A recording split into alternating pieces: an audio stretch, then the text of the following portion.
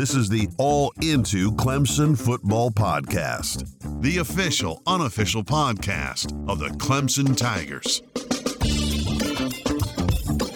What's up, everybody? Briley here. Thanks for joining me for today's episode. I'm excited because on today's episode, I am going to play for you an interview that I had yesterday with Hale McGranahan. He is a reporter for 24/7 Sports, and he writes for thebigspur.com, which of course covers South Carolina football. Now, why are we talking South Carolina football during this crazy week? Well, unfortunately, we haven't had a chance to talk about the Shane Beamer hire, so I wanted to get a little inside scoop on what's happening there in Columbia, what the folks think of that hire in South Carolina, and what this means for their recruiting class, and really, most importantly, what does this mean when South Carolina faces Clemson? Is South Carolina going to start getting a little better over the next couple of years? Hale and I discussed that, and he does a great job of telling us all the details about this hire, so stick around for that. Now, don't forget to join us again on Friday because David Hood, who is a senior writer for TigerNet.com, he is going to be joining Carter and me to not only break down this massive matchup in the ACC Championship, of course, Clemson, Notre Dame, can't wait for that. So he's going to help us do that, but he's also going to give us the inside understanding of what happened this week during early signing period for the Tigers. A good class, a bad class? David is going to help us answer that question. And he's also, again, going to help us break down the Notre Dame game, which is going to be fun. So be sure to come back on Friday for that. All right, before we listen to the interview, I do want to let you know that this episode is brought to you by Fanatics. If you've been listening to this podcast at all, then you know by now that Fanatics not only has the best selection of great Clemson gear out there, at a great price, by the way, but they also sell super lucky gear. Okay, so I bought stuff right before the Notre Dame game from a different store, and I wore it, and Clemson lost. So I got rid of that stuff because obviously it's cursed. And then I went to Fanatics.com and I bought some new Clemson gear, and guess what? They haven't lost since. So yes, I'm here to put my stamp of approval on that lucky gear from Fanatics, and I've made it super easy for you, okay? So while you're listening to the interview here in a second, all you need to do is open the podcast app or the website that you're listening to this episode on, and there's a link that says, get a great deal on Clemson gear here. It'll take you straight to the awesome Clemson gear that Fanatics has on sale right now. They're running some great sales, and so now would be a great time for you to find an awesome gift for that special tiger in your life. That sounds kind of weird. Special Clemson tiger in your life, okay? So go ahead and head over there right now, and let's go ahead and listen to the interview with Hale McGranahan. Here with me today, we have Hale McGranahan, who is a reporter with 24/7 Sports and their South Carolina website, thebigspur.com. What's everything like in Columbia these days? Interesting, Briley. Lots happening, as I'm sure your listeners are pretty well aware of, with the comings and goings of the football program, head coach and all that. So, yeah, pretty busy. Yeah, we like to keep our pulse on what's happening, in Columbia with our brothers over there. So, well, tell us about this. Shane Beamer, he probably wasn't on the top of many coaching searches, the list for a ton of places. He wasn't like the hot name. But I've been seeing a lot more of this recently where people are pointing out that oftentimes the can't miss guy or the hot coach and the hot name, it hasn't really been working out for programs. So how do South Carolina fans feel about the hire? And do you think that he's the right man for the job?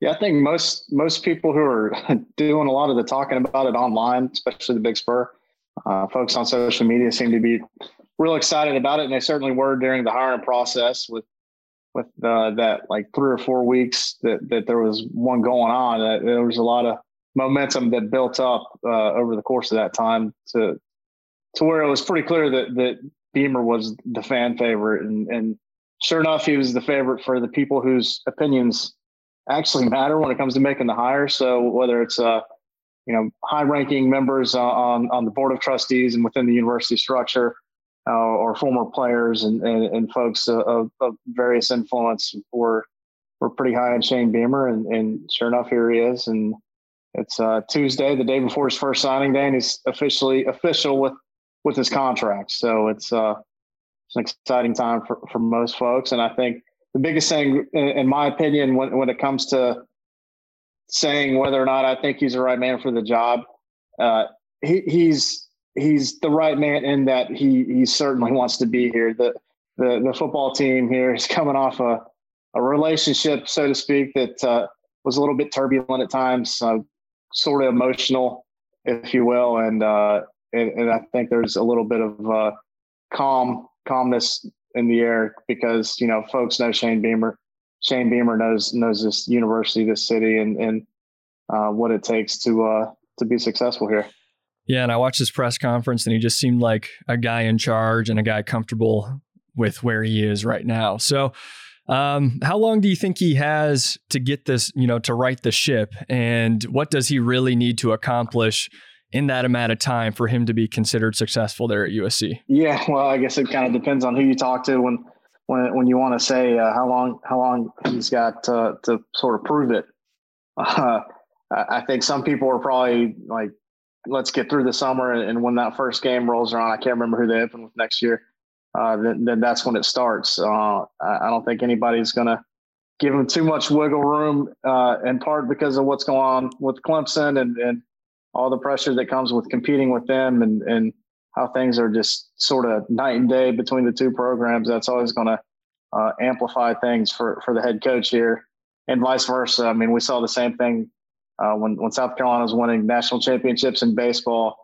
Jack Leggett was on the hot seat pretty much the entire way up until his time there ended. So yeah, he's going to have to come out of the gates firing. I think the circumstances surrounding the end of Muschamp's tenure and just sort of where the roster's at with some of the guys who are going to be coming off anyway. Like you lose guys like J.C. Horn, who's a first-round draft pick more than likely, and some other talented players on offense like Shi Smith, your best offensive lineman, Sadarius Hutcherson. I mean, you got holes to fill, and it was going to be tough for whoever it is, regardless of what's going on, like normal circumstances. I think folks would kind of understand, and plus, they like Shane Beamer, so I think they'll probably give him a little more wiggle room than Will Muschamp maybe had with some folks.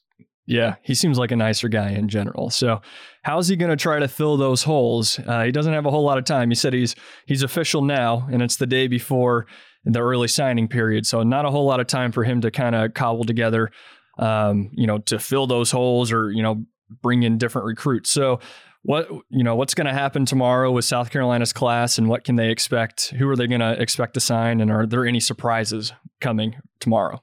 Yeah. So he's been able to connect with all the guys who are committed. There are 10 of them who are committed right now, and most will sign. I think 6 or 7 of them, I believe, have confirmed that they will indeed sign it. And those are sort of their more important guys in the class. The quarterback, Colton Gauthier, he's going to enroll early, along with 3 other guys: Sam Reynolds, a wide receiver, Nick Barrett, a defensive lineman, and Marcellus Dial, a cornerback who's a JUCO guy.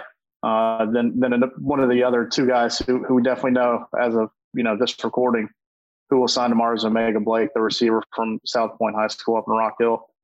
And I alluded to guys who I think are really important. Quarterback, you always got to have a quarterback, so that's a big deal. And I think Omega Blake at this point is the best of the 10 prospects in the class, and so I think that's important that they're able to get him signed, sealed, and delivered tomorrow as well.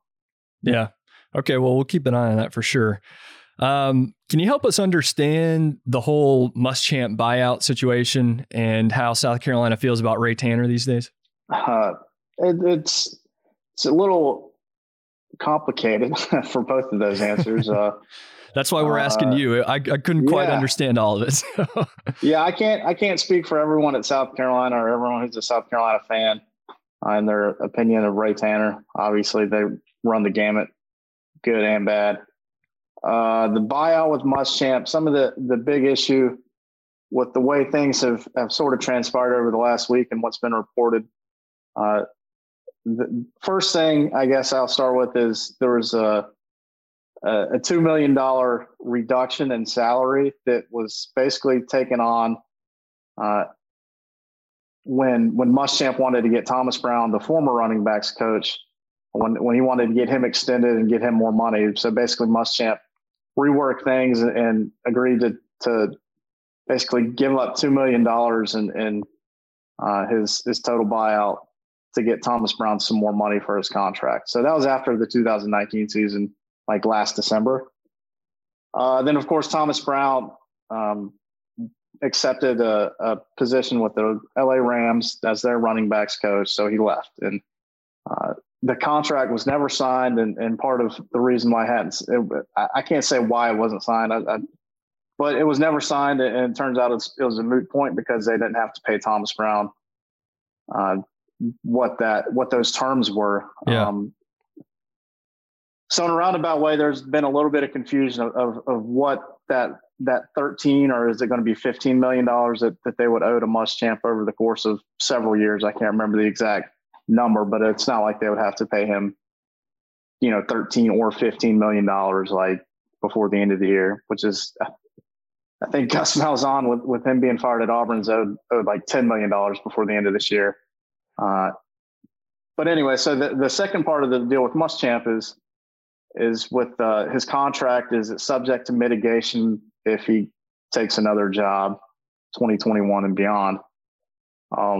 So I guess the long and short of it, from best I can deduce, is that basically if you have mitigation in your contract, if you're making, $1 million working your new job, that $1 million will be subtracted from the 2.5 or whatever it's going to be that South Carolina would owe. So it would then make, $2.5 million minus $1.5 million. And those aren't the exact terms, but obviously he doesn't have another job yet. So I'm not real sure how that would look, or even if that's going to be a factor. And all these things, I should have started with this. All these things are still being negotiated right now between Muschamp's representation and USC basically. So yeah. There's a lot to be determined at this point when it comes to how much he's actually going to get paid. Gotcha. Well, in the end, that guy's been paid a lot of money not to coach at several different places, and it's sort of impressive the way that he's pulled it off. Yeah, good for him. Yeah, and I think I read yesterday that Gus Malzahn's agent is the same as Muschamp, so that guy's having a heyday today, that's for sure. But yeah, well, Jimmy Sexton's the guy's name, and he's I don't know what kind of personality he is, but he's like the college football agent version of Ari from Entourage. Like he represents like everybody. So it's pretty ridiculous how he can really control the whole deal basically. Yeah. Gotcha. Well, thanks for explaining that. Well, let's move on to something a little bit more fun, hopefully for you all. And that's again, Shane Beamer. So he's worked with a broad array of coaches throughout his career. What do you think he's going to bring to South Carolina from his experiences with coaches like Kirby Smart and Lincoln Riley? Yeah, and even Steve Spurrier, his dad. I mean, just when you're able to see a lot of people who are successful at what they do and try to translate it into your job, it's always a benefit no matter what field you're in. So as far as specifics, I can't really say. I think probably the biggest assumption, or maybe not necessarily assumption, but the biggest thing that most people think is going to happen is Beamer will sort of bring in some of that offensive influence that he's picked up from Lincoln Riley.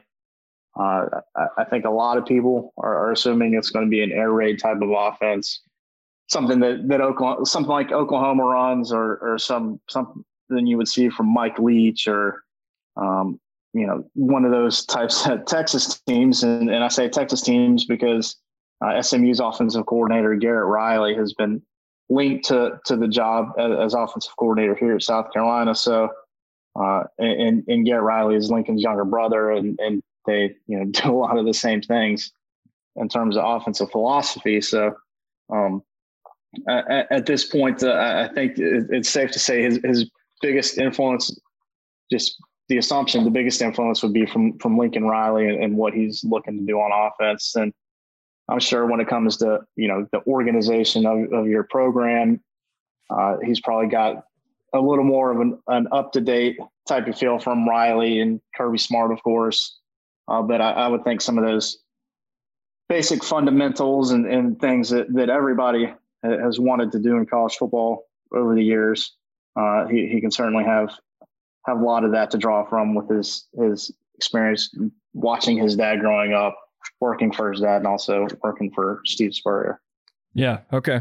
Well, you mentioned one of the names, but what are some other names that we should be looking at as he tries to fill his staff?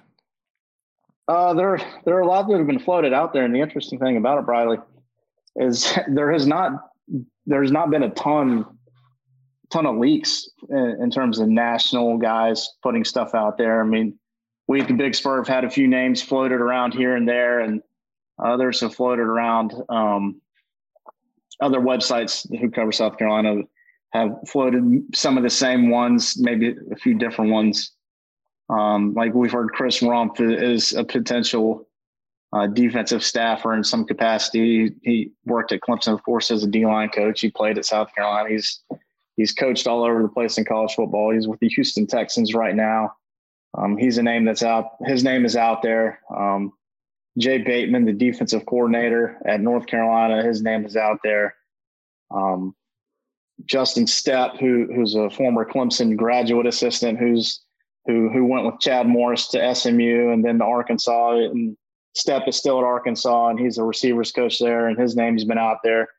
But there's some thought from some people that Stepp is going to try to, really make his path at Arkansas and maybe be in line to get that offensive coordinator job once Briles leaves, Kendall Briles. So I don't know. There's a lot excuse me. There hadn't been a lot that's floated around out there. And I think the biggest delay for everything and moving forward from a staff standpoint is tomorrow being signing day and that signing period running through Friday. And of course, teams still playing regular season games and just now getting into conference championship games and getting closer to, in some cases, some bowl games. So there are a lot of different kind of factors that have sort of slowed things down. And to Beamer's credit, have made him want to be as low key as possible when it comes to running these various searches for his staff. So I think there could be some movement here at some point this week. We'll see. Okay. Is what's maybe going to take it a little bit longer? Didn't he say that he's sticking around at Oklahoma until the season's done? Yeah. So they were supposed to play last Saturday they were supposed to go to West Virginia. I think West Virginia had some COVID issues, so that game got called off. And this Saturday, Oklahoma is playing Iowa State in the Big 12 championship game. And we're expecting that this is something, news that John Whittle broke, who I work with at the Big Spur. He reported last night that it looks like Beamer will be done after the Big 12 championship game and be 100% head coach at South Carolina. Okay. I see. Well, that's good to know. Okay, so let's fast forward to next season when hopefully we can see Clemson and South Carolina on the field together again. Where do you expect South Carolina to be at that point? And how much of an improvement do you think that team will see from this point, this season, to next year? It's tough to say how I think they're going to look at next year because they're going to be really focused on the transfer portal. So there's still a lot of areas where they could upgrade from a personnel standpoint and add some experience and some productivity that they may not necessarily have right now and probably won't be able to add from the traditional recruiting means. So it's tough to say because of that. And of course, we don't know who's calling plays on offense. We don't know who the defensive coordinator is going to be. There are just so many questions left to be answered that it's really hard to, in my opinion, to try to project how things are going to look. We don't know which guys who are on the team are going to transfer or if any others are going to try to go pro. Just a lot of unknowns at this point, especially when it comes to trying to size up how competitive they can be with Clemson. Everything they're doing right now. Yeah. Well, we'd love for the rivalry to get back to being competitive, that's for sure. So I think one of the ways that he mentioned he wants to try to improve the program was to build what he's called the premier culture in college football. So what do you expect him to change around the program, and what's he going to do to try to accomplish that task? I think probably the easiest place for him to start, at least from sort of the outside looking in, is getting the team and players around, people around the team, believing in the team again. Like, it's sort of one of those things that developed over time that, you kind of kick yourself for not recognizing as it's happening. But I mean, there was just a lot of talk under Muschamp about players developing as individuals and maximizing their individual ability. Like, I don't say that to say like, oh, they weren't trying to go out and win games as a team or anything like that, because they certainly were. But it just seemed like that was sort of the natural flow of things coming out of recruiting guys, because South Carolina doesn't have much of a trophy case to recruit to, and Muschamp and his staff certainly made no bones about that on the recruiting trail. So, and what do you say to try to get guys who want to come play for you? It's like, well, we can help you get to the league. Everybody wants to go play in the pros after college. So Muschamp and his staff really focused on making that a selling point. And I think in some cases that could kind of get a little too much attention, even as guys got into their college careers. And that just seemed to be, I don't want to say more of a focus, but it was just, there wasn't a lot of too much talk, especially relative to Clemson. And when it just me being around that program and hearing Dabo talk about like the team and all that stuff during his early years, there wasn't quite as much of that at South Carolina. And certainly as things progressed under Muschamp, there weren't a lot of those types of things being said. So I think that's the first place Shane Beamer should start, and probably will start, honestly, is trying to reinvigorate folks, the team, the fan base, whoever, into sort of uniting again and believing in each other for the greater good, as opposed to, maybe focusing on the individual side of things. Yeah, no, that makes total sense.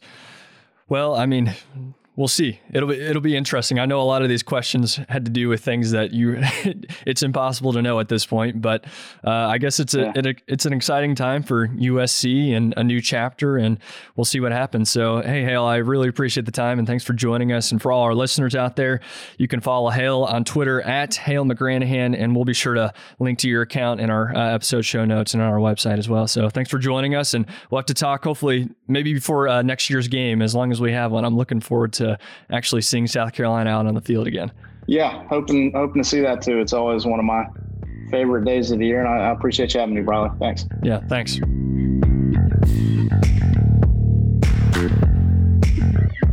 Be all in on the best Clemson podcast around by subscribing on Apple Podcast, Spotify, or wherever you get your podcast. And while you're there, it'd be cool if you left us a positive review.